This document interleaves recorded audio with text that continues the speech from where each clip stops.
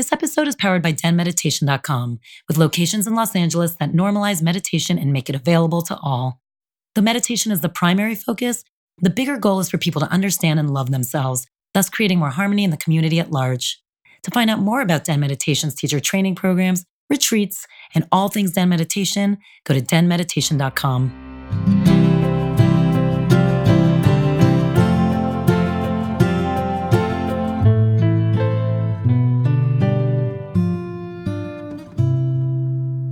Welcome to DENtalks. This is Tal Rabinowitz, founder of Den Meditation. We have Light Watkins here today. He's a premier Vedic meditation teacher, and he's been in the meditation space since 1998. As he was a former Gap model, I've always been really curious how someone like him has found meditation, especially before it was mainstream. But I have to say, once I started talking to him, I understood really quickly that this is a guy who innately has had a sense of how to look at the world with positivity, trust, and compassion since the day he was born. It makes total sense that he found meditation as he was completely meant to be a teacher and spread this wisdom he naturally had.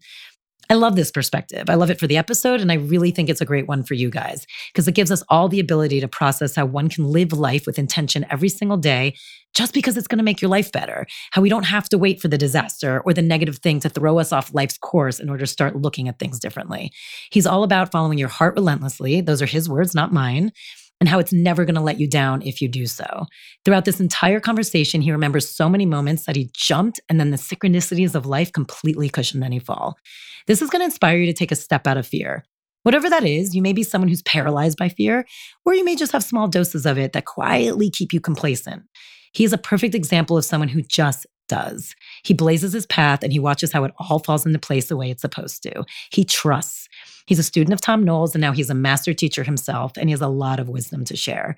Don't forget, at the end of the episode, there's going to be a personal practice. He does a 5-minute meditation that's a simple breathing practice. I really hope you enjoy the episode.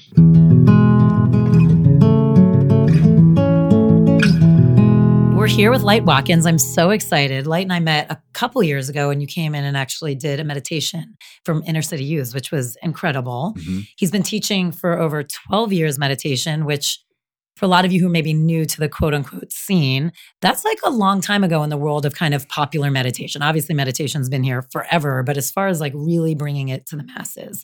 He has a book out right now, Bliss More, How to Succeed in Meditation Without Really Trying.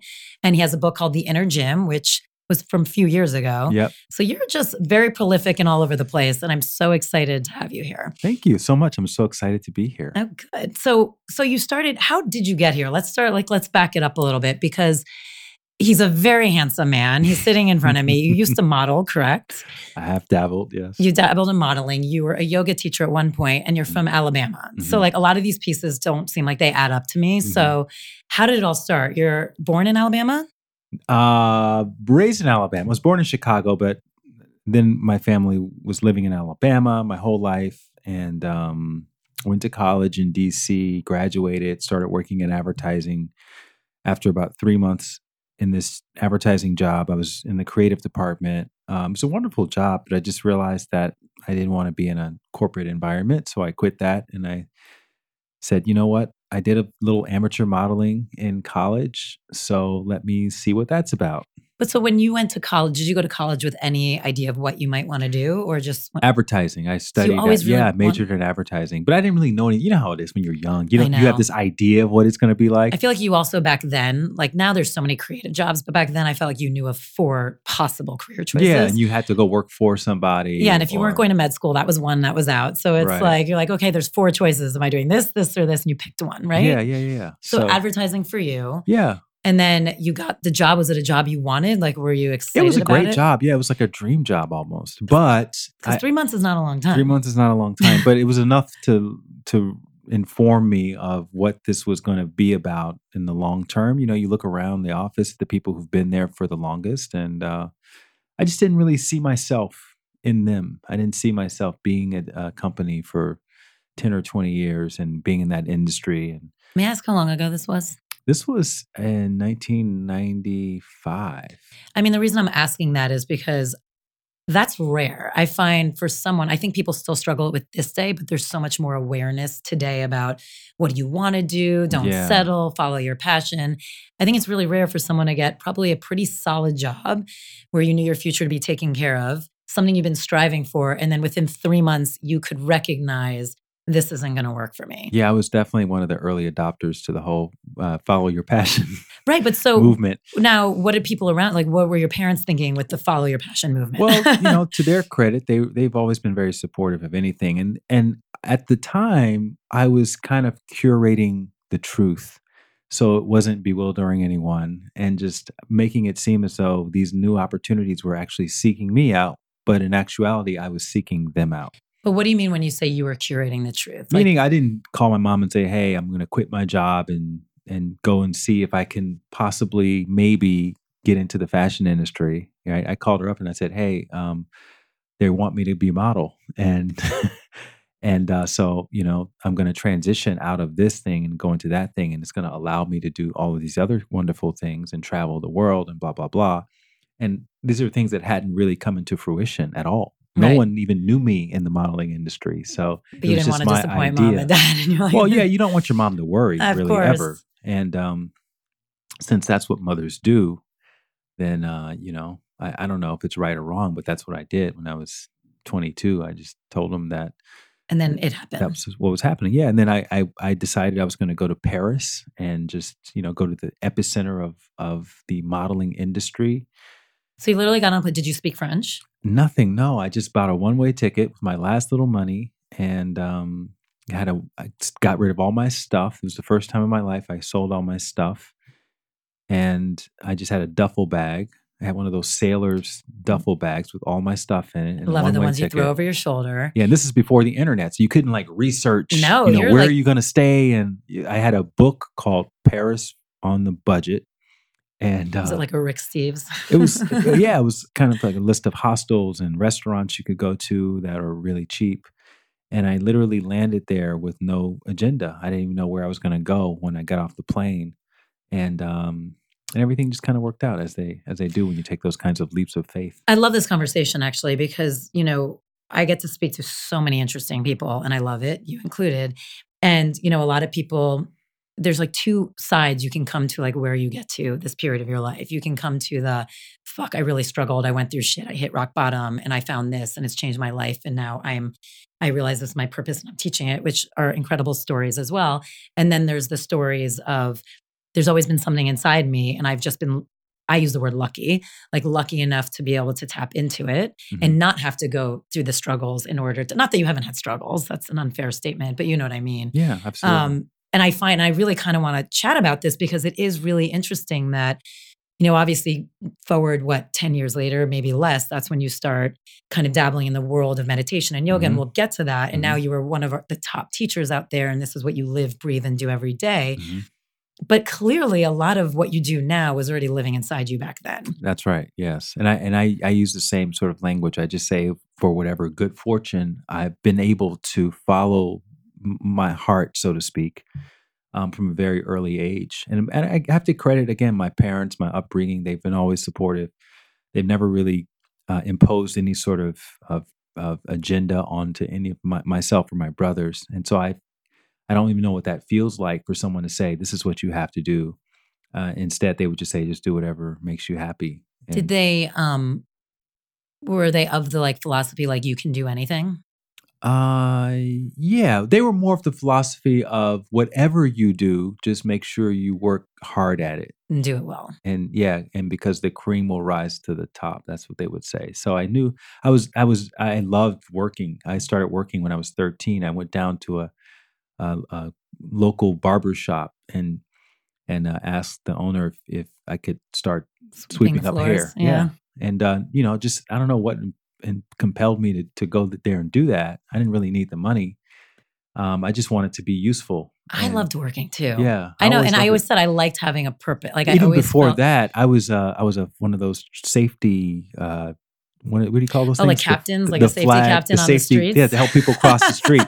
I used to do that at my school. At 8 years old, I would get up and put on my little uniform before everybody else got up and just kind of make my little cereal and then go and have to be there at 6:30 in the morning or something like that. I just loved it. I loved Were your love siblings the like that ritual. too, or this No, is definitely no, specific no. to you? No, I was the only one who was interested in doing stuff like that. I loved it too. I remember in my mom's office and I was little, I used to like answer the phones for them and they would Right. love it. Like all the secretaries at the time that were like, oh, thank God they could take a break. And I would be really serious about it. Be like, Yeah. hello, blah, blah, blah's office. What can I do? And I would take the notes and like just the idea. I loved feeling like, I don't know. I loved having a job. It was the same thing. I worked the school supply cart all through elementary school and, worked on the yearbook staff and all of those. So I guess when you look back and you see that, there's definitely a pattern there of. And also you have a work ethic, which I would think for your mom, going back to her worrying, Mhm. if you know your child has a work ethic, if they're taking a weird left turn and doing something that might feel less safe, it's like it must make her feel better. No, but he has a work ethic. So like Mhm. if he's going to do this, he's going to do it. Like he's Yeah. going to do it right, or he's going to at least take it as far as it can go. Yeah. You know what I mean? Because I Yeah. could see for some parents, if your child has no work ethic and they're like, well, now I'm going to go here, you might be like, are they Yeah. going to be able to feed themselves? But it was still scary, like going to Paris and all that and quitting my job. It was still definitely scary, but I felt like I was able to tap into more courage than the fear that was there at the same time. And Do you that was one of the first experiences of, okay, well, that fear's there, it didn't go anywhere, but I was still able to kind of push myself off the cliff and watch the net appear. And once you do it once or twice, then it becomes almost addictive. Yeah. So is that's the first moment you actually remember like feeling that and kind of overcoming it? Yeah, quitting my job. I mean, that's growing up in Alabama. That's your whole childhood is all around getting a job at some point in your life. That's what everyone talks about. I mean, that's what you're supposed to do, right? Go get a job, Have a maybe get family. married, Yeah. yeah, Take care of your buy a kids. house one day.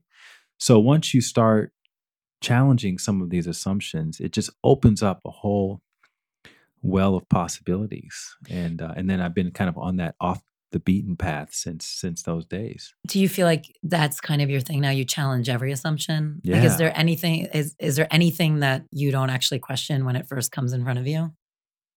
No, I'm always asking questions. I mean, I'm 45 now, so I've gotten to the point where I don't have to be so curious about everything anymore because I've seen, once you go around the block a few times, you kind of see what works for you. And I guess they call that being set in your ways. But I like to be refer to it more as just understanding your own best practices. But there's always a little wiggle room in there because even I know we'll talk about this later, but even when I got into meditation, I never envisioned becoming a meditation teacher. I was very happy doing what I was doing before that, and then this other thing came into my awareness, and I just knew instantly this is what I'm supposed to do. So within the structure of my life, I always keep a space for that, for inspiration to kind of guide me in a different direction. I mean, it's interesting because when you said like, you joked, but it's true. People say that means you're stuck in your ways. And you're like, no, it's me just kind of knowing myself and what works for me and what doesn't. I was just having this conversation the other day with someone that it is fascinating how in the world of like self-reflection or wellness or just trying to be better, you can, like anything in life, take these lessons and really twist them to work to your benefit if you're not actually doing the proper work. Do you know what I mean? Mhm. So, for instance, what you're saying, being stuck in your ways, for someone who actually really is stuck in their ways and is kind of afraid of life and doesn't want to try new things or be present. So it's Mhm. easier to like set up a bunch of boundaries and kind of like Right. lock themselves in. That would be like the wrong approach. You know what I mean? Of like, no, I know what I like. Do you know what I mean? Yeah, It's funny yeah, how you yeah. can use these things to either side, depending on how you want to work it, if you're Yeah. not actually able to be self-reflective and aware. Yeah, I love that distinction. Stuck in your ways because you're afraid of change versus knowing yourself and being excited about the things that excite you, Yeah. Or but also still knowing your limitations, but being open to knowing better possibilities. absolutely. And also knowing sometimes what you're good at and what you're not good at. And that's Mhm. not a horrible thing, but it just helps you navigate the world a lot better. Yeah, Or you come up with ways to help yourself because you know you really suck at that. So like you right. come up with your own ways to like handle life in that version or whatever it is. Yeah, Like I know where I'm like, oh God, don't give that to me. Like I'll lose it or don't do that. Like I know those are mild versions, but I'm pretty aware of not good at that. Like you do not want me number one on your team over there for that. Like it's just honest. and you also learn, I think, over the years, you learn that you can't really talk to everybody about these things if you are someone who's done enough work on yourself to really know yourself and to know. And when I say know yourself, I'm not just talking about your individual self, but also that part of you that's connected to everyone else. It kind of gives you a unique perspective that if you share it with other people, a lot of times they just don't get it. And because they haven't really done that same level of work. And it's kind of like, an athlete, I guess, trying to explain their training regimen to someone who's never really worked out. I mean, it's not like they can understand it intellectually, but there's still a lot of other information in there that only another real athlete can really appreciate. That's a much better way of saying it, because I've used almost the same metaphor, but with the negative spin on it. And I'm always like, this is not what I'm trying to say. It's coming off wrong, because my version was like, how you always say when you're an athlete, because I used to be a huge tomboy and an athlete, you're only as good as the worst player on the team, kind of thing. Yeah. And I hate saying it because I'm like, no, that makes it seem like you have to be better or worse. And that's not the point. No one's better, no one's worse. You're just saying we're in a team. We're teammates. Right. But I'm like, I try and explain that, meaning like there's only certain like conversation. You can't expect someone who's not on that team to be able to be where you're at with certain conversations, like you were saying. But you just said it. I like your idea of like the training, because I've been really struggling with my version, and I know it doesn't go over very well. So thank you. But the idea is very similar, where it's like, and I was just having this conversation with someone last night about, especially as you get older, I wonder if you felt it was more age or your practice of, really realizing that there's certain people in your life you can do certain things with. Like, you probably have those few core friends that are kind of encompass almost everything. And those are the special ones that just never leave your side or your heart, I should say. And then there's the ones that are like, oh, these are my fun ones, or this is the person I really want to sit down and have like a deep ass conversation with, or you know what I mean? Yeah, this is the one I talk to relationships about. This is the one I play sports with. This is the one I go and hang out with. Yeah, exactly. Do you feel like your relationships changed when you started? And I do still want to go back and talk about how you really got into meditation, but when you started really practicing, and then especially when you became a teacher, do you feel like it changed your relationships or your human interactions? Yeah, absolutely. I think you just become more perceptive and discerning in who you spend time with. So the people that I choose to spend time with, I think it's still kind of the same, but I just don't spend time with as many people as I used to spend time with. But I think that happens when you get older anyway. Yeah, that's what I was saying. Is that when older you're 25, practice, you have like 1,000 friends. Oh my God, when you're 45, you have like 5 friends. I know. And it's like hard to keep up with them. It's hard to keep up with them. I know. What happens? Yeah. So when you, like, are you friends with any of your friends from childhood? From Alabama? Not close, no. But you keep in touch? Christmas or Facebook or that kind of thing. Oh, God bless Facebook. Yeah. So here you are. You go to France. You know nobody. You don't speak a language. What do you do? What's your first thing? My first move was first of all, just to kind of set the scene for you. On my way to France, I had to transfer through Newark Airport. That's my neck of the woods. I was flying Continental Airlines, and that was their hub. And now they've merged with United. Anyway, I got to the gate for the flight going from Newark to Paris, and it was oversold. And they were asking people, does anyone want to give up their seat? Right. So of course I didn't have anybody expecting me, contrary to what I told my mother. So I thought, let me give up my seat and I'll get a little voucher. So they gave me a voucher for, I think, $600 or something like that. So I thought, fantastic. Now I have a ticket to go back home if I ever need one. That's great. Because I literally did not have money. It's amazing. You were taken care of right from the start. Yeah. And they put me in a hotel because there was only one flight a day. Next night, I show up back at the gate, same song, second verse. I give up my seat again. No. Now you're making vouchers. A business out of this. Now I'm thinking, forget the modeling thing. I'll just keep coming back here. Sell the tickets. Yeah. And just keep giving up my seat. And so went back to the hotel, and then there were 2 other people who were on the flight that also gave up their seats 2 nights in a row. So then we all ended up having dinner that night. So I connected with these people who lived in Paris, and they all said, if you... So they were from They lived Paris. there, yeah. And they said, of course, call me. Here's my number, blah, blah, blah. So I thought, okay, that's cool. Now I have some people that I know there. And then the third night came back, same thing. Do you want to give up your seat? So I volunteered again, except this night we all ended up getting on the flight. That's And crazy. Were they going to volunteer too? Again, they, were you like this we weird all little did group it. Yeah, that just had nowhere to go? Yeah, we have nowhere to go. So having said that, I show up in Paris, right? And I have some pictures that I had taken in Chicago, where the advertising agency was, and I went to the the modeling agency, one of the bigger modeling agencies in Paris, probably the biggest one at the time. It was called PH1, and I didn't really know how this whole thing works. Right? You just go in. The receptionist asked me for the pictures. I gave her my pictures. She literally disappeared, went to the back, came out like 30 seconds later and said, "Here, thank you very much. We got someone that looks just like you." Oh, And so I was like, okay, that's cool. I'll just go to the next place, right? And just keep doing that.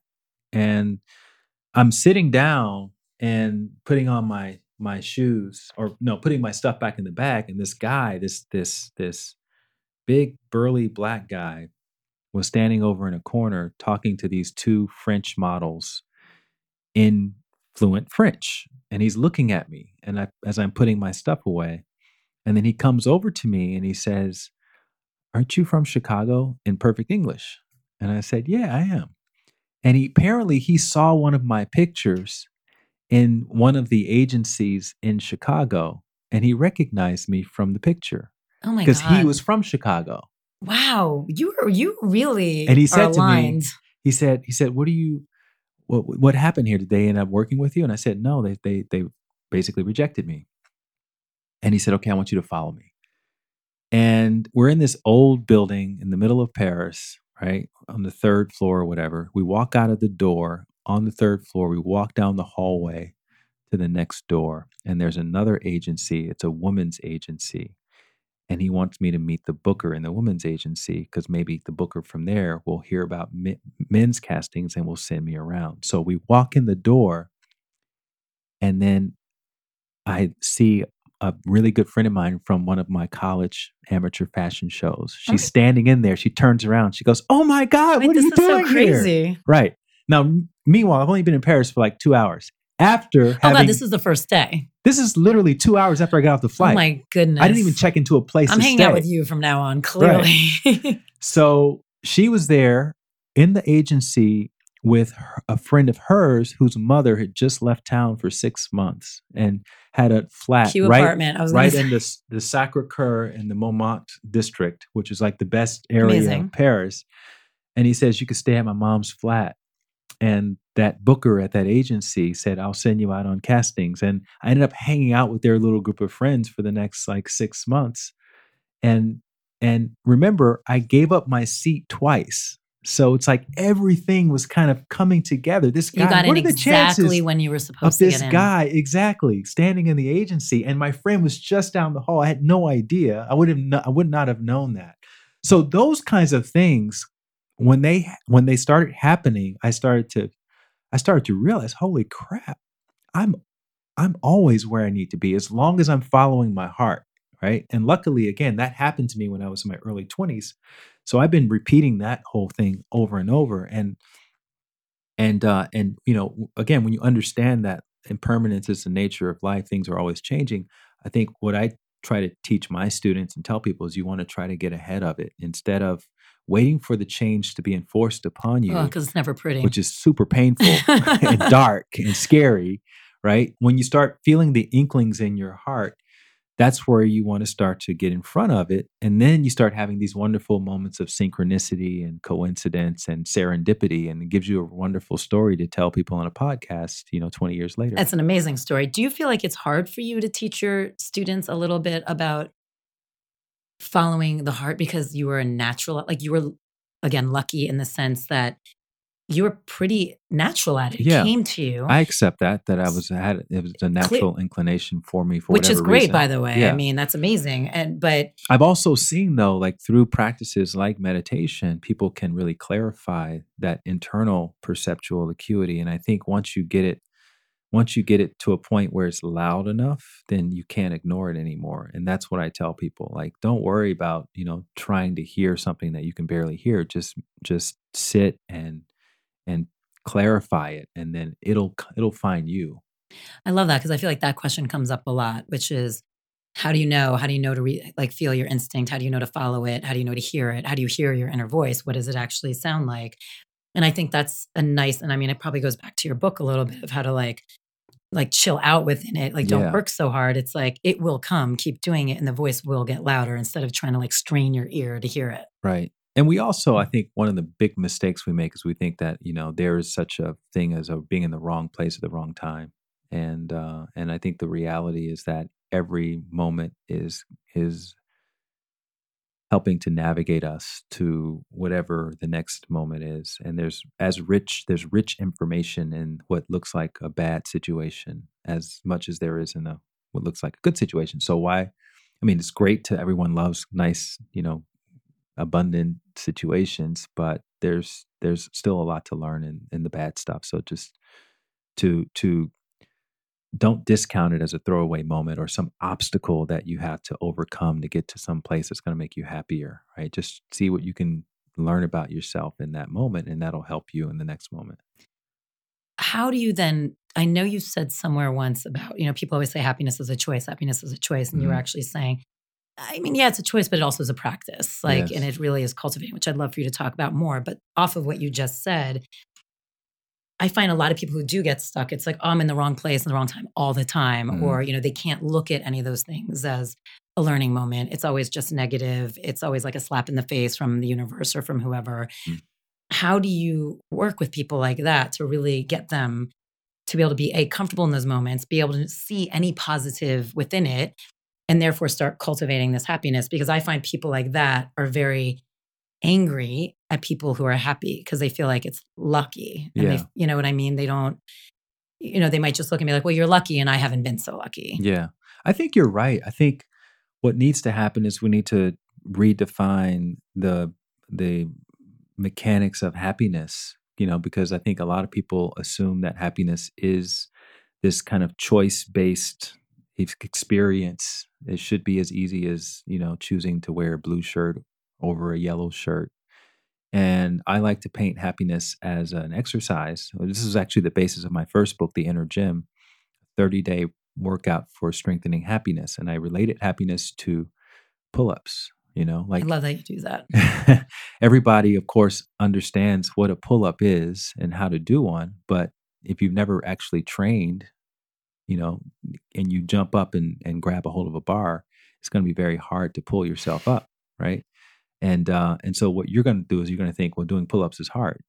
But to the person who has trained and who's been practicing the pull-ups over and over and over, it's not hard to do, 100 pull-ups. And I say that when life presents different circumstances and we find ourselves buckling under those circumstances, it's kind of like, a trainer saying, okay, you have to do 100 pull-ups today.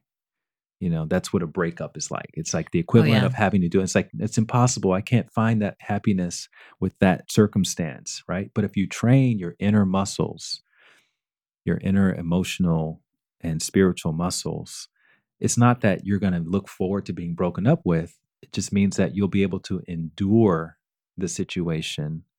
And then once the situation comes and goes, you're going to have an easier time moving on instead of resenting people and holding on and harboring these kind of negative feelings. So, yeah, I would say, just don't try to avoid the negative feelings. Just strengthen your inner muscles so that you can move beyond them when the time is appropriate.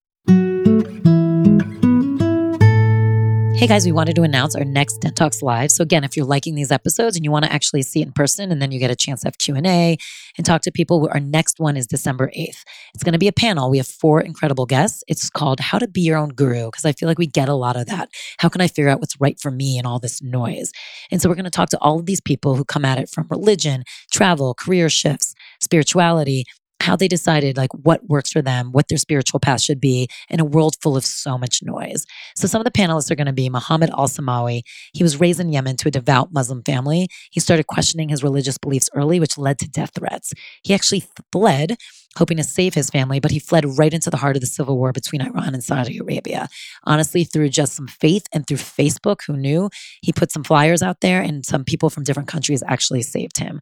So he was always challenging spirituality from a young age and religion. We have Chandresh Bardwaj, who is one of our teachers. He was on the podcast himself. He is incredible. He wrote an entire book about this, Break the Norms. He comes from a whole spiritual lineage of gurus, and he actually chose to take a whole different path until he ended up back to where he needed to be. But he did it the way he needed to do it, even though people might have disapproved. We have Jordan Taylor Wright coming on as well. He's a young creative director and filmmaker. He has worked with the best of them, literally with J-Lo and Usher, Justin Bieber. But he has chosen to walk this path differently. It's so easy to succumb to the world of entertainment and money and drugs and partying. And he is just such a steady path of spirituality and who he is. And he always has been that way. So he has some really interesting things to share. And then rounding it out is Cassandra Bodzak. She is a nutritionist, an author. Her book just came out. She's incredible. It's all about eating with intention and how you have to figure out the nutrition and what is right for you. Once again, in a world with so many people telling you, you have to eat this or eat that, she is all about figuring out what works for your body. So again, this is an incredible panel. It's going to be live. There's going to be a book signing afterwards. They each have a book. So please come. And again, a chance to do a Q&A, have personal practices with them, and to hear how all of them, no matter what they were told and disapprovals and different perspectives, how they all figured out what works for them, and to give you guys tips on how to figure out how to be your own guru. So it's interesting. The choice part comes with choosing to do the exercise. Yes. So it's like I'm choosing to work out and get stronger, even though I'm really bad at it and it hurts and my arms are ready to break. Right. I'm choosing to do it so that one day I look like that guy who's like at the gym. Exactly. Yeah. Exactly. I mean, it's so and true. the exercises are simple things that our mothers all taught us. Stillness, be still, sit still, gratitude, be thankful, random acts of kindness, be generous, share, all these little things.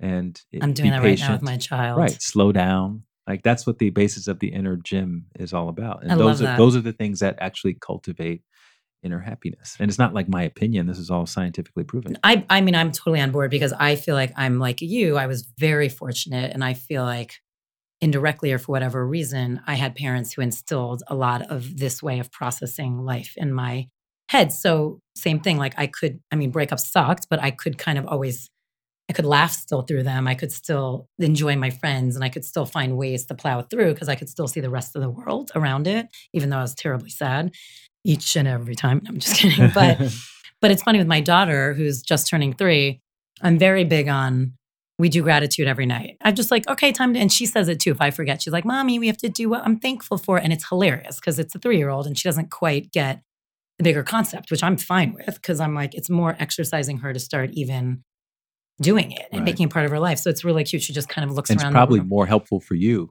Being reminded to be in a space of gratitude. Absolutely. And also she gets to hear like the loving things towards her, which I think is nice, but it's so funny because she just basically looks around the room and names things. Mm-hmm. So she likes to do it really quickly. So she's like, I'm thankful for the light and the bed and my toys and my this and my this. And every once in a while she'll say something sweet like, and you, or pizza. That's my favorite. I'm thankful for pizza. And I'm like, those are all great things. Like, and then I'll usually, when she says, what are you thankful for? A lot of times I'll name things for her. I'll be like, I'm so thankful you had such a great day today with this friend. And I'm so thankful that, just so she can start without forcing it down. It's like, just be around it and hear it because one day, hopefully, you're exercising and the muscles will just know to do that. And I think she's very wise because, the things that she names are oftentimes the things that we overlook.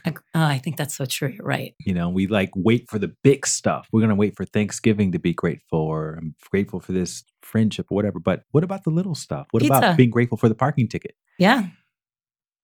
I should be very grateful then because I get a lot of that. Reminding you to be more present with, where you are and what your responsibilities are. What about being grateful for paying your taxes and being grateful for, giving away some clothes in Goodwill or whatever? It's like, I love that book, The Life-Changing Magic of Tidying Up. Have you? Oh, yeah. No, yeah. It's amazing. She always talks about your clothes should be happy. And when you give away something, you acknowledge how much it brought into your life before you give it away. Well, it's funny because Nicole's sitting with us and she helped me clean out my garage. And I was like, oh, poor Nicole. This is like, she has to deal with like every story. I'm like, oh, and this was from the time that, but we were doing it because it is nice. It's like, I mean, I love this stuff at one point, and it's like it just belongs somewhere else. It's not for me anymore. It's for somebody else. It's for Right. something else, whatever it was used for. Yeah. So when you embody that, every moment can be special. Every single you sitting in the dentist's office, sitting in traffic, going to the post office, all those things that we don't like can be an absolutely wonderful opportunity. Standing in a long line at the grocery store gives us an opportunity to maybe, check in with people who are standing around us and just have a little conversation and connect and, so Or have time to yourself even, or you just have to like time not to have to rush yourself. around. Yeah. Because that happens a lot. People are like, I'm so sorry because they're late. And almost always I'm like, no worries. It was delightful. Like Right. for me to be able to sit somewhere and actually like just sit, it's wonderful. I'm like, thanks. Yeah. I'm always like, thanks for the gift. No worries. And every time I get to a cashier, especially at one of these places where they see a lot of people, when I remember, I use that as an opportunity to just say something that's going to kind of break the status quo for them, and maybe ask them what the highlight of their day was today, or it's just something like that. Because everyone there is just it's a transaction, and it becomes automated after What do you a while. notice when you do that?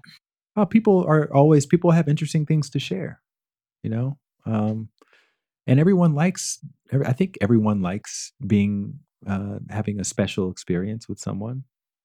So it's just, for me, it's just a habit, because it's like, why wait until you see an attractive person to go up and say something special? Why not say something special to everyone?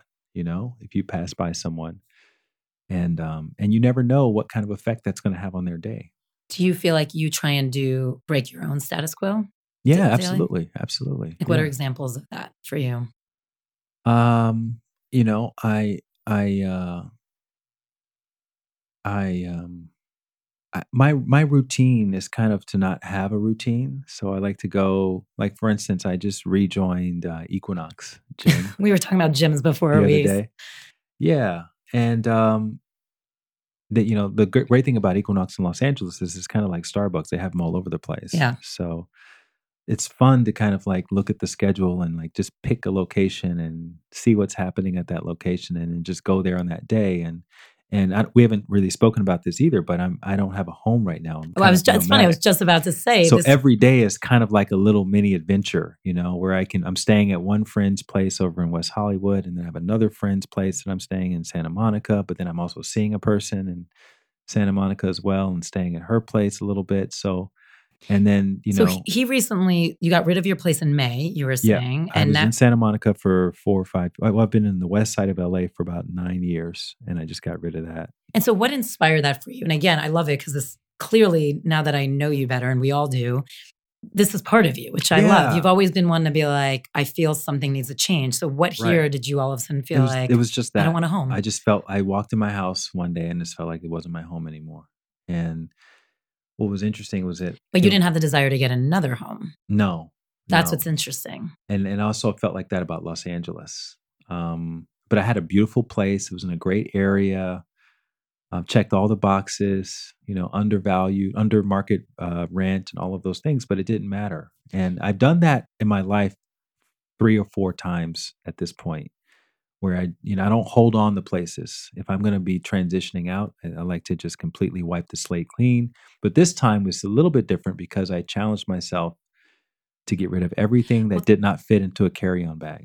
Well, that's crazy. But I was going to say, you must have gotten rid of a lot of stuff because you didn't move into anywhere. But I had a carry-on. I mean, you guys carry-ons are small. I had a 2-bedroom apartment. So I found the biggest carry-on bag that would fit in the overhead bin. Now, did you start buying really light clothing and smaller shoes to just like have more room? You're like, how can I have more room in this carry-on? A little bit, yeah, a little bit. I started to shop with that in mind. Because like as a woman, one pair of boots in that carry-on and you're screwed. I have literally one pair of shoes right now. I'm the same way. It's flip-flops. They some, fit everywhere. And some flip-flops. I have a pair of shoes. Actually, no, sorry. I have some trainers, and then I have some white Jack Purcells. I mean, luckily we live in an age now where people just wear white tennis shoes all the time. Yeah. And that's all you really need. You don't need like appropriate for dinner and appropriate for that. Yeah. So you have a carry-on that's acceptable on all airlines. So we're not talking like kind of a bigger one that's only on international flights. No. All airlines. Yeah. Because I didn't want to have to take a chance with checking my bags and then them losing everything. And then I have to like go and buy a bunch of crap until they find my bag and all of that. And plus, it just takes time having to wait around for the bag. And I hate it. And I travel so much that I just like to be able to go right in and get right out. And I have the global entry thing, so I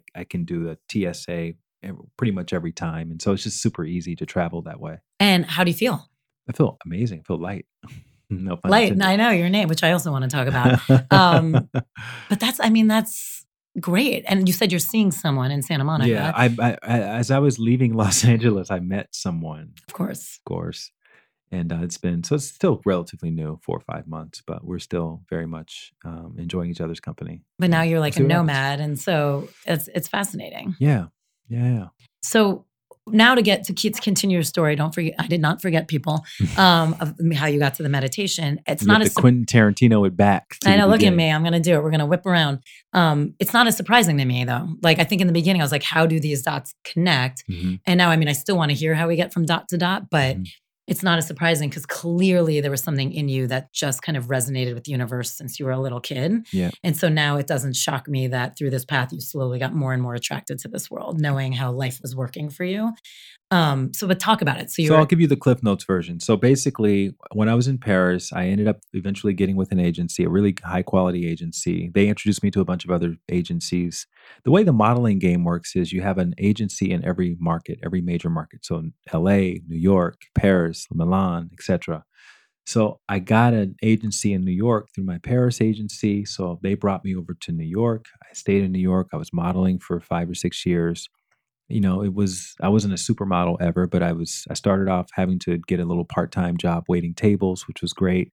But it allowed me a lot of flexibility to explore vegetarianism and all these other wonderful things that I was starting to discover around health and wellness before there was a wellness scene. And so I was vegan. I became a vegan and I was vegan for about 12 years during that stage. And then eventually, I think through the spiritual stuff, the yoga that I started getting into, I started to realize, you know what, modeling was great. It served a wonderful purpose. It gave me an opportunity to travel and meet a bunch of cool people. But I don't feel like I'm really tapping into my life purpose, right? And now I'm about 28, 29. I'm going through my Saturn return, which is that time where we start to really get clear about what we're here to do. And I decided that I was going to uproot and move to Los Angeles and see what happens in Los Angeles and retire myself from modeling. And it's very tempting to stay in an industry like modeling because you get one job, you can make $3,000-4,000 after for 5 hours of work, and that can pay all of your bills. And at the time, I have an apartment paying $800 a month, and my expenses weren't that much, so you could very well use it as a crutch. But I decided I didn't want to use it as a crutch. I knew that if I stayed in it, that I would always in the back of my mind think, you know what, I don't really have to go out and really push myself Yeah. to do these other things that I want to do if I can always rely on that happening and waiting on the phone call to see if I won the beauty contest or not that day. So I got out of the modeling, and it wasn't like I was like getting all these jobs and turning them down. My modeling career actually was coincidentally starting to go on the decline. So it was easier to make that choice. Moved to Los Angeles and started to explore the yoga scene.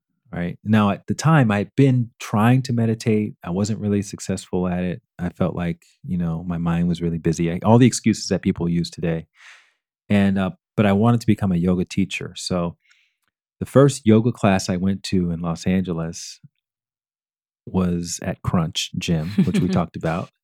And they didn't ever list the last names. They would just list the first names of the people. So I saw this guy named Will and no last name. And he was teaching at 10 o'clock on a Wednesday morning or something. So I thought, okay, let me go to this class.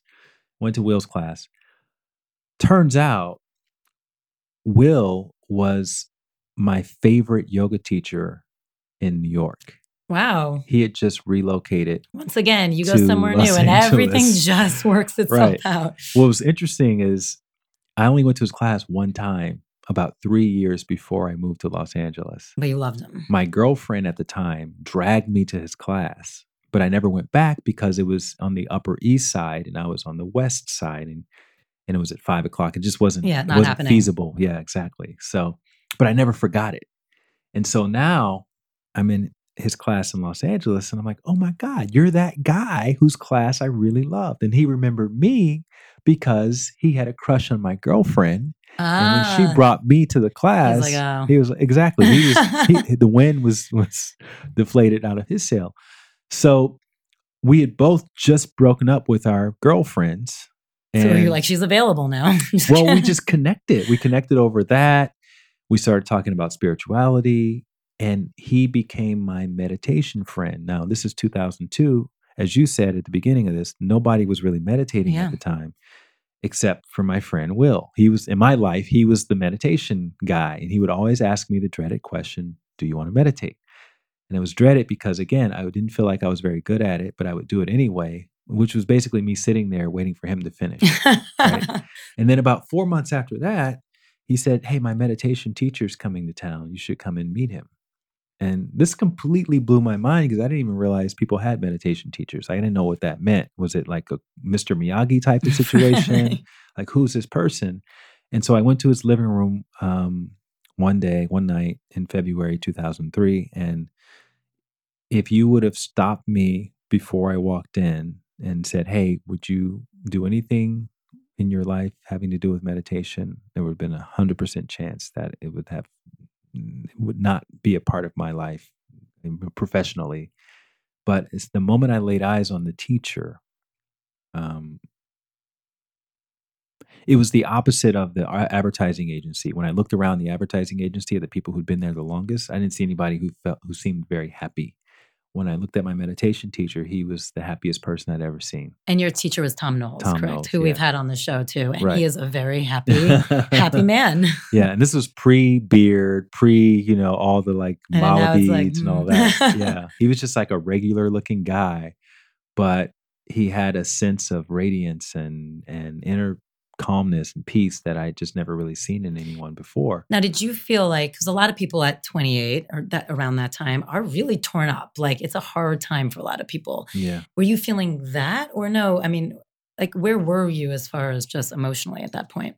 I've always kind of felt content with where I was until I wasn't, and then I would make a change. I would rarely hold on to something that I felt like was not serving me any longer, and I didn't even have the language for it. It was instinct. I just kind of felt like that was the only thing to do. That was really the only option, and so yeah, is this was kind of one of those things because then I realized, well, yoga's been great. I was teaching yoga at the time. So yoga's great, but this is really where it's at. This is really the essence of why we're even doing yoga. So and Tom is just so cool. Yeah. I want to be like that. I want to have that kind of effect on people that he's having on me. And I didn't know how that happens. Is there a training? I don't know what the mechanism for becoming a meditation teacher was, because again, there were no trainings, there were no Right. apps, nothing. I just started shadowing him around whenever he was teaching new people. I would be sitting there helping him set up, break down the rooms, that kind of thing. Wasn't getting paid anything. I just wanted to be around it. And the more I was around it, the more excited I was about hopefully one day teaching it. And then finally, about 4 years after that, he invited me and some of his other proteges over to India to train us to become teachers. And the Vedic teaching, where it's not easy. I mean, it's a lot. Yeah, it's like 1,000 hours Yeah, of yeah. meditation, and you're away from your life for 3 or 4 months. This is on top of all the a couple years of prerequisite study of advanced knowledge and all of these kinds of things. So it's a very comprehensive For you, training. clearly, obviously, you were meditating a lot and you were in the space. But when you go to India now, like you said, you're all day, every day, you're in Mhm. it. What shifted for you personally? Like, besides just learning to be a teacher, what was your personal journey on that part? What Yeah, shit did you uncover or go through? I think that it's yeah, a lot of people go to these things and they have these very dramatic, changes and all of that. And again, because I had already kind of been shifty Right. throughout my whole adult life. At that point, now I was 34 or something like that, 34 or 33. So it just kind of felt like the next course in the graduate training. And challenging, of course, but the thing that I think causes the biggest shifts is people have unrealistic expectations.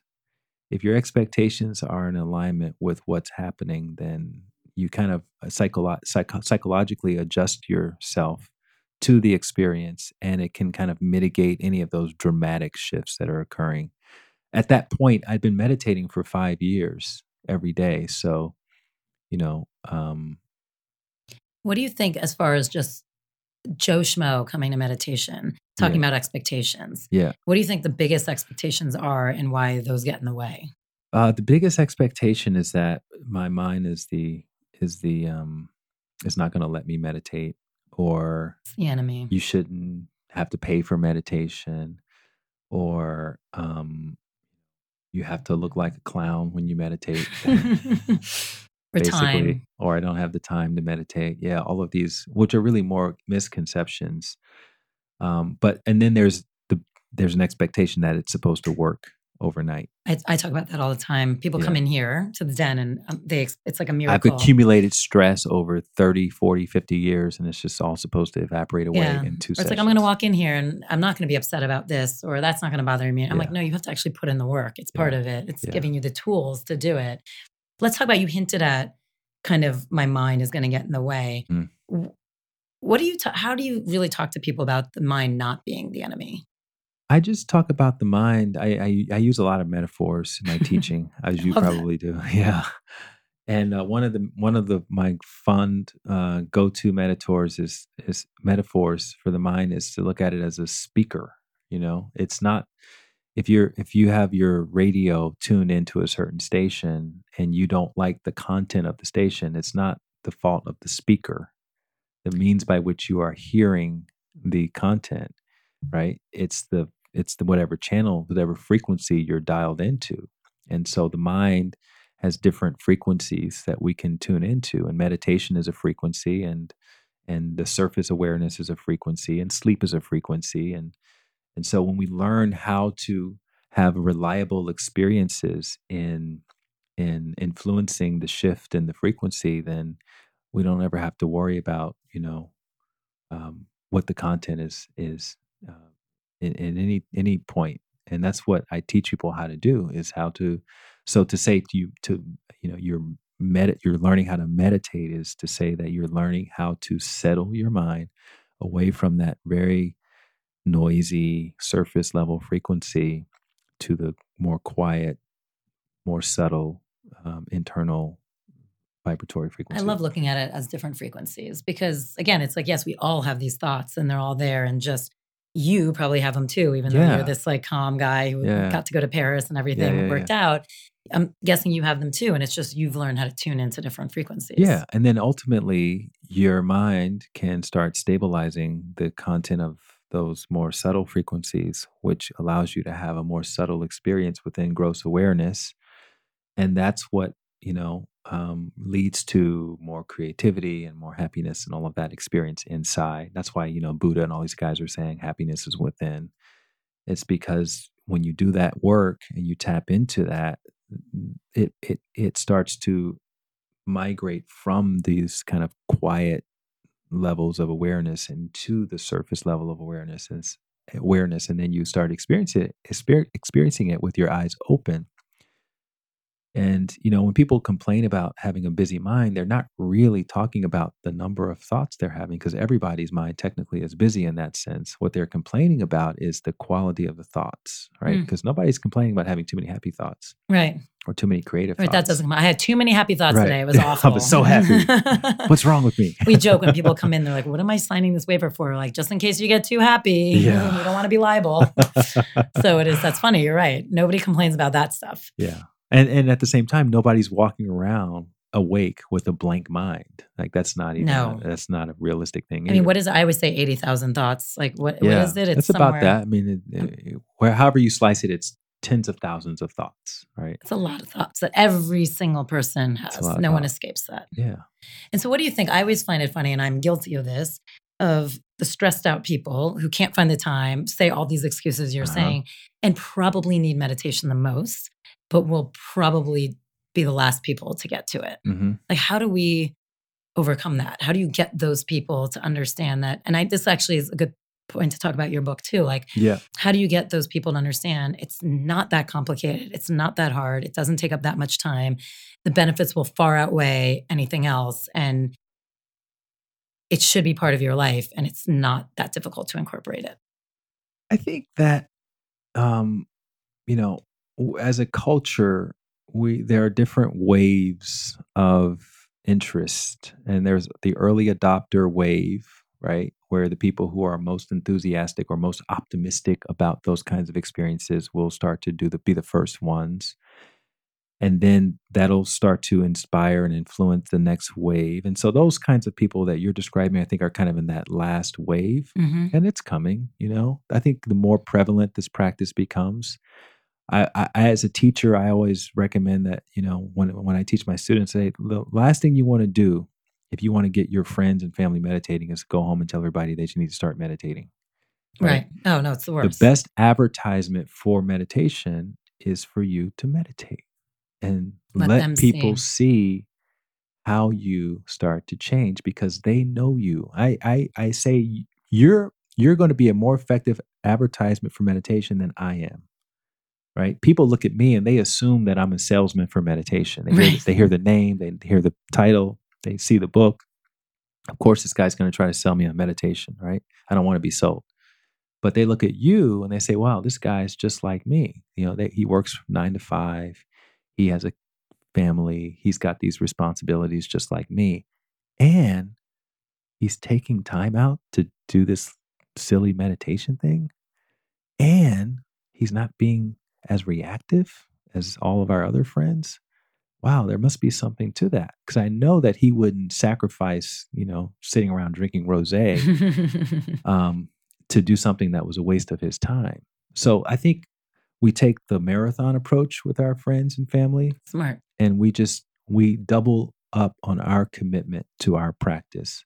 Lead by example. Yeah, with the understanding that if we just stay committed, if people see us sacrificing the mediocrity in order to access the excellence, then eventually they're going to get curious, and then before we know it, they're going to be sitting in the orientation for the meditation right, training, exactly, and then or downloading the else. Headspace app. So you can't really, you shouldn't talk crap about different techniques or different, approaches. Everything can be an on-ramp to the next thing, right? So maybe somebody's doing Headspace and maybe you don't think Headspace is all that great because you teach these comprehensive meditation courses and all of that. Well, I don't think you're really doing a big service to the world by, bad-mouthing some other technique or some other teacher, because that person is reaching people that probably aren't going to come to you. I totally agree. We say that. I mean, it's what I love about the concept of your book too, which is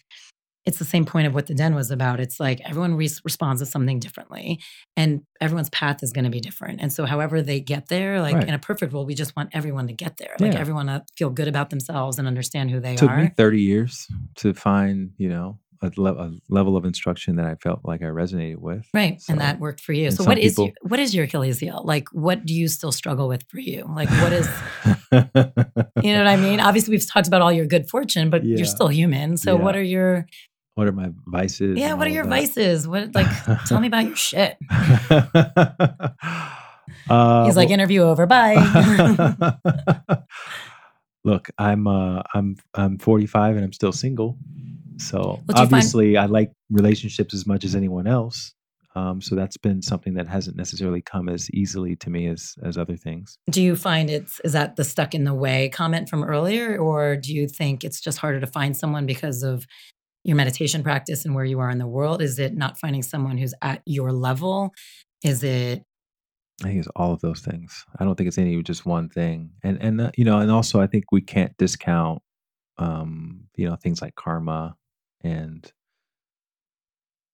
like I said, there's no throwaway moments. So my work for myself is not to long for something that I don't already have. And obviously there's a part of that that's probably playing out in the back of my mind, right? But you have to continue doing your work. You have to walk your talk. And for me, it could be that. And for someone else, it could be, not working in their passion or someone else could be not having a kid or, whatever it is for us. And it's not that that's like this big hardship. So, I don't want anybody feeling sorry for me. I'm being very picky right now. Oh, I'm sure. No. But I mean, it's also a very relatable issue. I mean, but I've also very, very consciously made an effort to find comfort within discomfort, right? And I went through a phase in my life, mostly in my 30s, where I experimented with giving up a lot of things, starting with giving up the meat. And then that went into giving up sugar. And then that went into giving up caffeine and alcohol and cooked foods. And wow, you really went for it. It went all the way to lip balm. I got to the point where you weren't doing lip balm. I was like, I would die. You know what? I'm addicted to lip.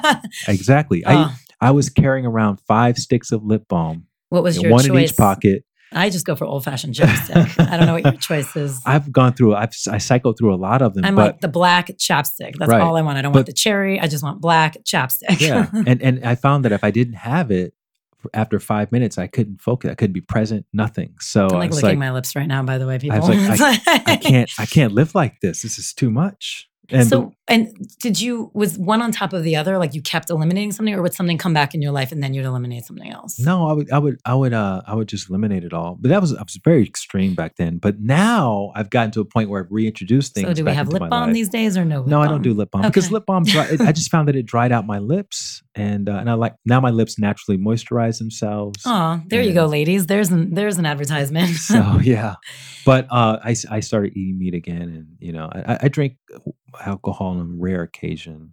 But let's talk about this because I actually love that too, because I find a big thing, again, what the Den is about, what I'm a lot about, is you have to be your own guide and you have to be your own, you have to listen to yourself, which means I think a lot of people enter this world or dabble in the world of wellness and they go extreme, a little bit what you're saying.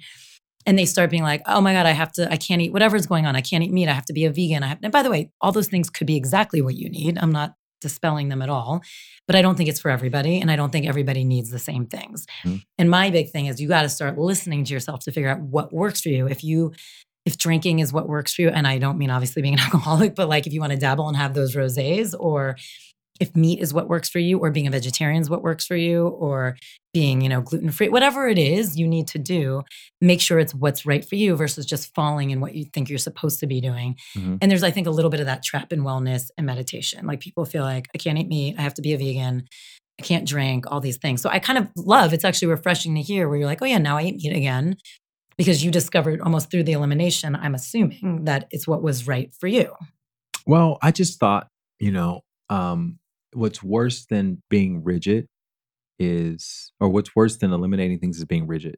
And because that rigidity and the emotions that are created out of the rigidity, I think are more harmful to your body than whatever it is you're trying not to consume, right? Then we know this now a lot more, the toxicity of stress chemistry in the body and how it can make us sick and tired and all of that. And so if you're stressed, even if you're eating the highest quality foods, your cells cannot metabolize those nutrients and minerals because they form a protective layer around them. So that's one of the parts of the sequence of the fight or flight reaction. Right? It's basically protecting you. It's saying that it's using too much energy to digest this food properly, and that energy could be better utilized in getting you stronger, so you can run away faster or fight harder to the life-threatening danger. So once I kind of evolved into that understanding, I became a lot more relaxed about things and just started to focus on being happier when I was eating or doing anything, just doing something with joy versus doing something because I thought that this is what I'm supposed to be doing. That's such an interesting way of framing it. It's like, instead of feeling like this is yes, this is no, this is good, this is bad, start reacting with joy and being appreciative of the moments. Yeah. And then see what comes out of it. And again, as you get older, you start to see there really isn't a whole lot of black and white happening. It's Nothing. All gray. It's all gray areas. I say that all the time. I'm like, life is not black and white. Like, I know if my daughter has to quote me later on in life, she's gonna be like, it's not black and white. Because that's like, I say it all the time. It's not. People aren't black and white. Situations aren't black and white. Yeah. We can all probably look back at shit we've done that we're not proud of. And probably because the situation wasn't black and white. Like It's not black and white. Yeah. It's just not. Let's do your 4 U's because Okay. I'm loving talking to you. And I feel like I could talk to you for I too know. long. It's such a great conversation. So you're great. And it's such a nice perspective too. It's such an interesting perspective. And I think it's great for people to be able to see, like, I don't know, the conversation about happiness. And also some people are wired a little bit like that. And other people are training themselves to be wired there. But everyone can get there. Yeah, it's absolutely. for everybody. Just like anyone can do a pull-up. Right. If That's you're what I willing love. to put the training Everyone can in, turn the radio dial. everyone can do a pull-up. I think it's amazing. So your 4 U's, inspirational teacher. Inspirational teacher right now, I would say, I've been listening to this Philosophize podcast on Spotify. Have you heard about Ooh, this? no. This guy named Stephen West. He does Yeah. these little 30-minute long podcasts on all these different aspects of philosophy and philosophers. Oh, I would love that. And it's just fascinating. I'm obsessed with it. I would love that. And so inspired by it because he's such a great communicator. So I highly recommend checking that out. I'd feel like I'd be going back to college because I studied a lot of philosophy and I loved it. Yeah. Current obsession. The Philosophize podcast, but Find something else. Current obsession would be traveling. I'm just really into just being in a different place on a fairly regular basis and really just kind of pushing the boundaries of our beliefs and assumptions around what a successful life looks like, And what does that mean for you? Like, where do you feel like, what did a successful life look like for you before and what are you questioning now? Well, I think, again, growing up, you become indoctrinated to think that success is equated to making a lot of money and being in a happy relationship and, having kids and providing and that kind of thing. And now I'm kind of seeing success more as being able to tune into what's happening inside and follow that relentlessly. Follow that without feeling like you're being unfaithful to some doctrine. Exactly. Like, has it ever let you down? No, that's the thing. It has never ever let me down. And even in the moments where I felt like it let me down, it was just a mistaken judgment in that moment. Yeah, because then you keep the camera rolling and you see, oh wow, it didn't let me this down. was delaying me. And mostly when I thought it let me down was when I liked someone and they didn't like me back in the same way. Oh, that's interesting. And then like a year later, you run into the person and you find out, oh, you were depressed, you were suicidal, you were going through all this crazy stuff, you had this really bad relationship that hadn't really ended properly. Thank God we didn't get together. We were just talking about this. So speaking with someone, maybe it was Gall, I can't remember, the other day on the podcast. And it's impossible to do, but if we could all literally remember that it's never about you in every single moment, not personal. Life would be so much easier. But we were also talking about how almost impossible that is because we're human. Yeah. But it's not personal. Like everything, every breakup, every moment, every greeting, every sarcastic remark, it's not about you. Even if it's directed to you, it's never about you. Right. I agree. When can we actually start living that way? Well, again, it's not, I think no one's going to get there 100% of the time, but I think if we can get there 60% of the time, then that 40% won't be as bad. That's so true. Helpful tip for a valuable meditation. Be relaxed. Sit like you're watching television. If you just do that, then I think you'll position your mind. And you mean physically? Physically, yeah. You'll position your mind to have a more settled experience, even without any sort of technique. So just sit, relax, and don't put any pressure on yourself. Yeah. Don't have expectations that this needs to look like this or that, or my mind needs to be this or that way. Just make friends with your mind and love your mind, and you'd be surprised what the experience is going to be like once you have that kind of relationship. I love that. That's so sweet because I say sometimes meditation is becoming friends with yourself. And so that's a more beautiful way of saying it too. It's like fall in love with your mind and be friends with your mind. Okay, if you have one piece of life advice. Yes. You get what you inspect, not what you expect. And that brings us full circle because we talked about questioning and asking and like not just consuming to consume. Yeah. Anything. My dad used to say that a lot. He did. So I get it now. Like your parents really were I think my parents were it all the time too, like very instrumental in giving you like tools to be able to navigate this way. Well, my dad was an entrepreneur. He is an entrepreneur. And So, and I've been an entrepreneur since I quit that job after 3 months, and it's so true. Real When you shy to where were you? I was at this agency called Burrell Communications, which is a small boutique agency in on Michigan Avenue. But yeah, as an entrepreneur, whatever modeling or whatever you're doing, you get what you inspect. It comes back to you taking responsibility for, the way you communicate, the way you nurture a relationship, the way you investigate or vet an opportunity, and whatever happens after that, it's easier to take responsibility because you put the time in to do your due diligence. And I find that the biggest disappointments always come from me expecting people to do something that they were never really capable of doing. That's amazing. Your dad's like you had really good examples. Mhm. Are any of your brothers in the meditation world at all? No, no one in my family meditates. Not one, not No, at all. no. Do you ever like if you well no, because They we just haven't even talked about read. They haven't this. even read my book. What? No one in my Neither of family. them? No one in my family. Do they each have copies? Have you signed They all copies have for copies. them? I went to my brother's place recently. He's got a big family, and I was looking around the living room, sitting down. We were all talking. I saw my book had become a lamp stand. Oh my God, They had amazing. the lamp on top of the stack of books that they bought. So Well, they they're keep you humble. yeah, exactly. Right? That's Yeah, good. yeah. You're still, I mean, I don't, so quick, because I don't want to go too long about it, but I'm assuming Light's not your original name. No. So do they call you Light or do Yeah, they? yeah. Everyone calls me Light. Even your family? It's been Light for 14 years now. Yeah, they were one of the early adopters to that whole thing. Oh, that's Yeah. amazing. Yeah. Was that hard for you to change your name or you just felt it? No, it was another thing, I didn't wake up and think I should change my name to Light, It was actually born out of a conversation. I mean, it's a little story behind it. Do we have time Yeah, to sure. get into Go. it? Yeah. It was born out of a conversation I was having when I first moved to LA, and you probably experienced this too. You meet a lot of people, especially in the yoga community, who change their names. Oh God. I mean, especially here, we joke that our payroll is a nightmare because we never know who someone is. Right. Because we're like, wait, who's this person? Like, what's their official name So versus? I met all these guys who had changed their names. And then I was telling my friend Will, we were at the farmer's market in Hollywood, and I was having lunch one day, and I was telling him about all these people. I was a guy named Mother, and a guy named Truth, and a guy named, Govindas, the yoga teacher, back when he changed his name. And then there was this guy that worked remember Leaf Cuisine? Yeah. Yeah, that raw food. That's back in the heyday of my vegan So you probably lived there because there was weren't a lot of choices, every day. right? And there was this guy who used to work there. His name was Pineapple Head.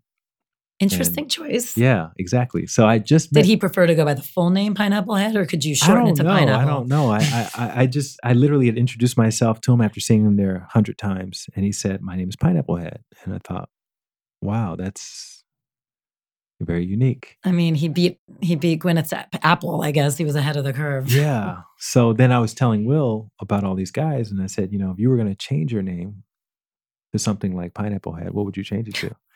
And he said Ocean. And he said, what would you change your name to? And I said, I don't know. I don't think I would do it.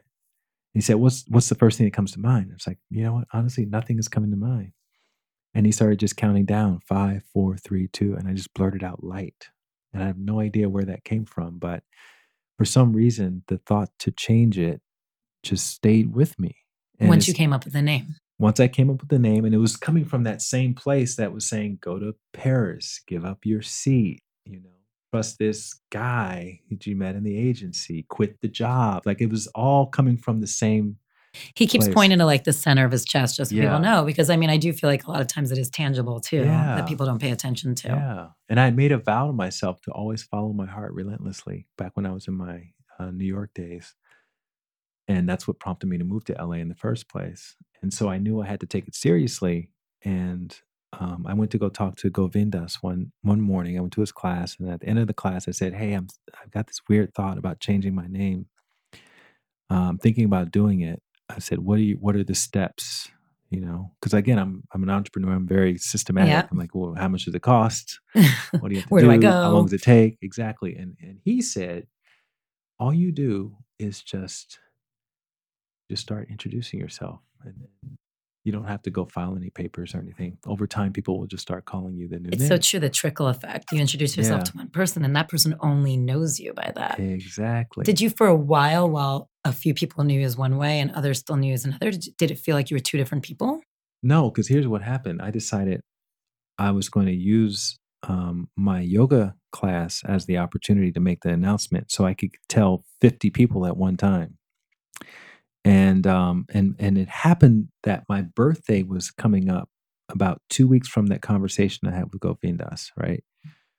Again, this is just some random. I decided to go to this class randomly one morning, and I randomly decided to have that conversation with him. And so my birthday was coming up, and I decided, okay, that's a great opportunity to change the name, to announce the name change. So I'm teaching this class. It's a very crowded class, and ironically, it's at the same time slot that I first took Will's class, Wednesday Oh, morning at 10 10. o'clock. And because he had retired from that class and he gave it over to me. So I'm making this big announcement. And at the end of the class, I said, from now on, I'm going to start calling myself Light. And everybody in the class was just kind of staring at me, right? Like I was saying I was going to go downstairs and get some Starbucks. They're like, yeah, why are you Yeah, wasting our time? right. Because again, this is middle of LA. So of course I hear this kind of thing all the time.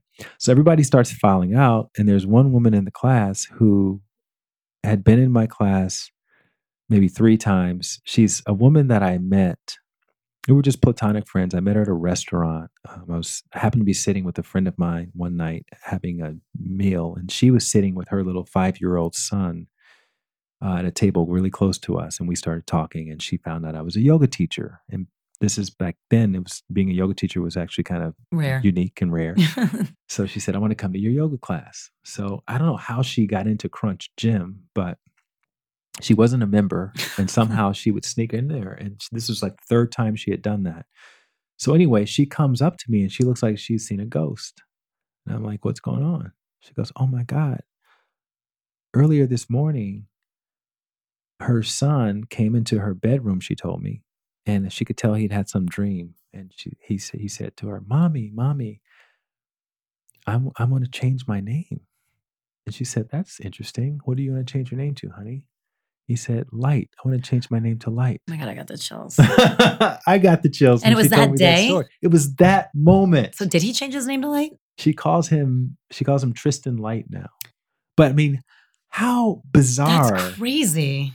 For all these things to come together. Do you stay in touch with that For kid? her to be there that day, for me to make the decision to make the announcement No, 2 weeks before that day, after a random conversation with, I mean, is anything random? That's so, Nothing's random. Exactly. I don't think anything's random. Yeah. So I've had so many experiences like that, right? And do you find that the more you take joy in those experiences, the more they happen? I think the more you trust your heart, the more they happen, right? Whether you believe it or not, if it's something you're feeling inside, and to go back to what you were saying earlier around listening to your body or your wisdom, I think before that step, what needs to happen is people need to really be intentional around clarifying those messages, right? And that's why the daily meditation and all that inner work really comes in handy, because there's another part of the body that people listen to that tells you go and get, a half a dozen Krispy Kreme donuts on the way home. And of course, yes, you were listening to your body, but what you were really listening to was the stress in the body, right? And the stress makes us crave carbohydrate-rich foods and sugary foods, and the stress makes us double down on staying in a job or in a relationship that is not serving us because we're afraid of what's going to happen out in the unknown. And so if that's the dominant influence, it's going to be a lot more challenging to listen to your heart. And you hear somebody like me say, listen to her heart, and it sounds like some kind of airy-fairy, advice that can be easily dismissed because that's not your reality. But I think once you start to get the practice down, then the heart messages start to become the dominant experience, and it becomes a lot easier. And at the end of the day, we don't like working too hard to do anything, so you kind of want these things to feel a little bit more naturally so that you can have an easier time following this kind of wisdom. You said right before, and I love it, and I feel like it's a great place to end. You're like, I made a promise to myself to follow my heart relentlessly. Yeah. And I think it's great. And you make it look easy. But I think what's so amazing about everything we talked about today are all the ways that everyone can get to a place to make it easy. Yeah, absolutely. Yeah, if I can do it, anybody can do it. Absolutely. So thank you for being here. And Yeah. everyone, don't forget, he's going to do a 5-minute simple breathing practice. But thank you. And subscribe if you haven't subscribed. Go to our closed Facebook group if you want to discuss all this stuff afterwards. We're going to have some good discussions about light. And light, you are light. I'm sure you hear that all the time, Thank but you. you really are. And thank you for being here. Absolutely. Thank you for having me. All right. So go ahead and, if you're not already sitting in a comfortable position, make your way into a comfortable seated position, somewhere where you can ideally have some back support, where you can have your arms and legs at ease, where you can relax without feeling like you're going to be physically distracted or disturbed. And once you find your position, go ahead and close your eyes. And what we're going to do is just a very, very simple body relaxing and breathing exercise.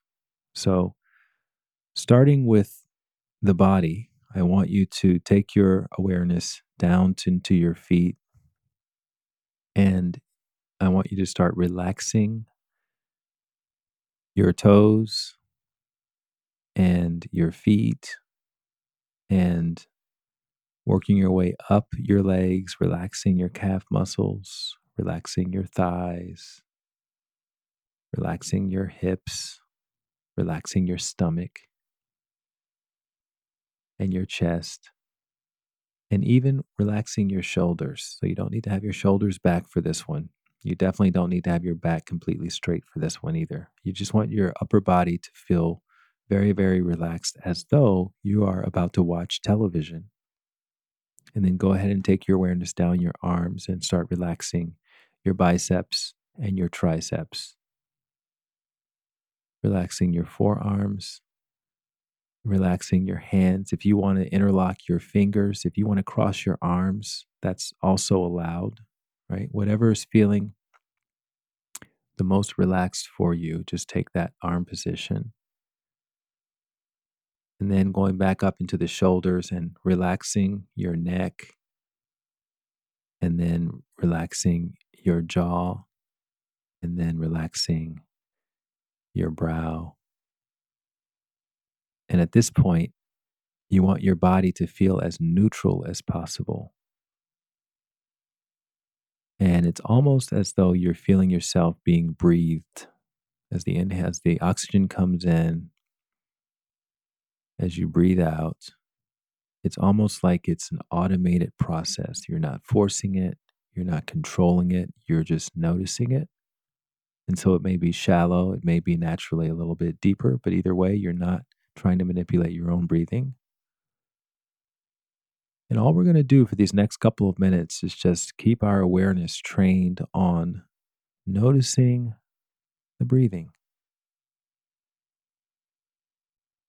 And at certain points during this exercise, you may find yourself at the same time thinking about other thoughts that are not necessarily related to meditation or your breath. They could be related to your day or your plans for the future or conversations or songs you heard recently. They could even be thoughts from your past, from childhood, from when you were a teenager. In any case, whenever you find yourself getting lost in a thought and you remember, oh, I'm sitting here on my couch or I'm sitting here in my office meditating, then you just very, very casually return to noticing your breath. And that's really the process. Very, very simple process. We're not going to do anything more than that. It's just this cyclical noticing of the breath and then the mind getting lost in other thoughts, and then you becoming aware that you're in meditation, and then you begin to notice the breathing again.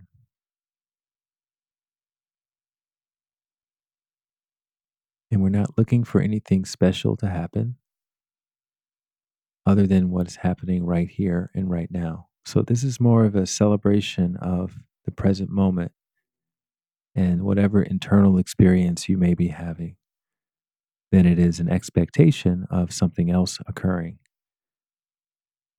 other than what you're currently experiencing.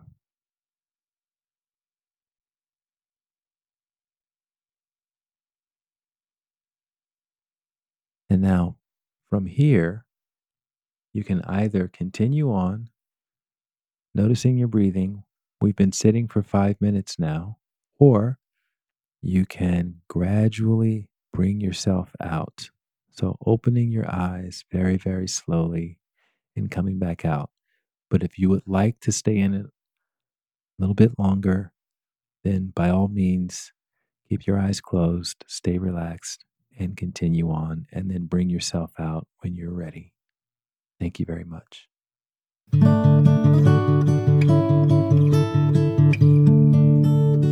DENtalks is produced by Mike Burns, Nicole Rappi, Reem Edon, and music is by Alex Vetter.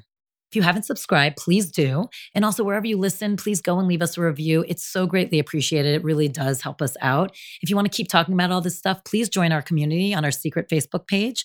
Go to Facebook, search DENtalks Podcast, and join us there.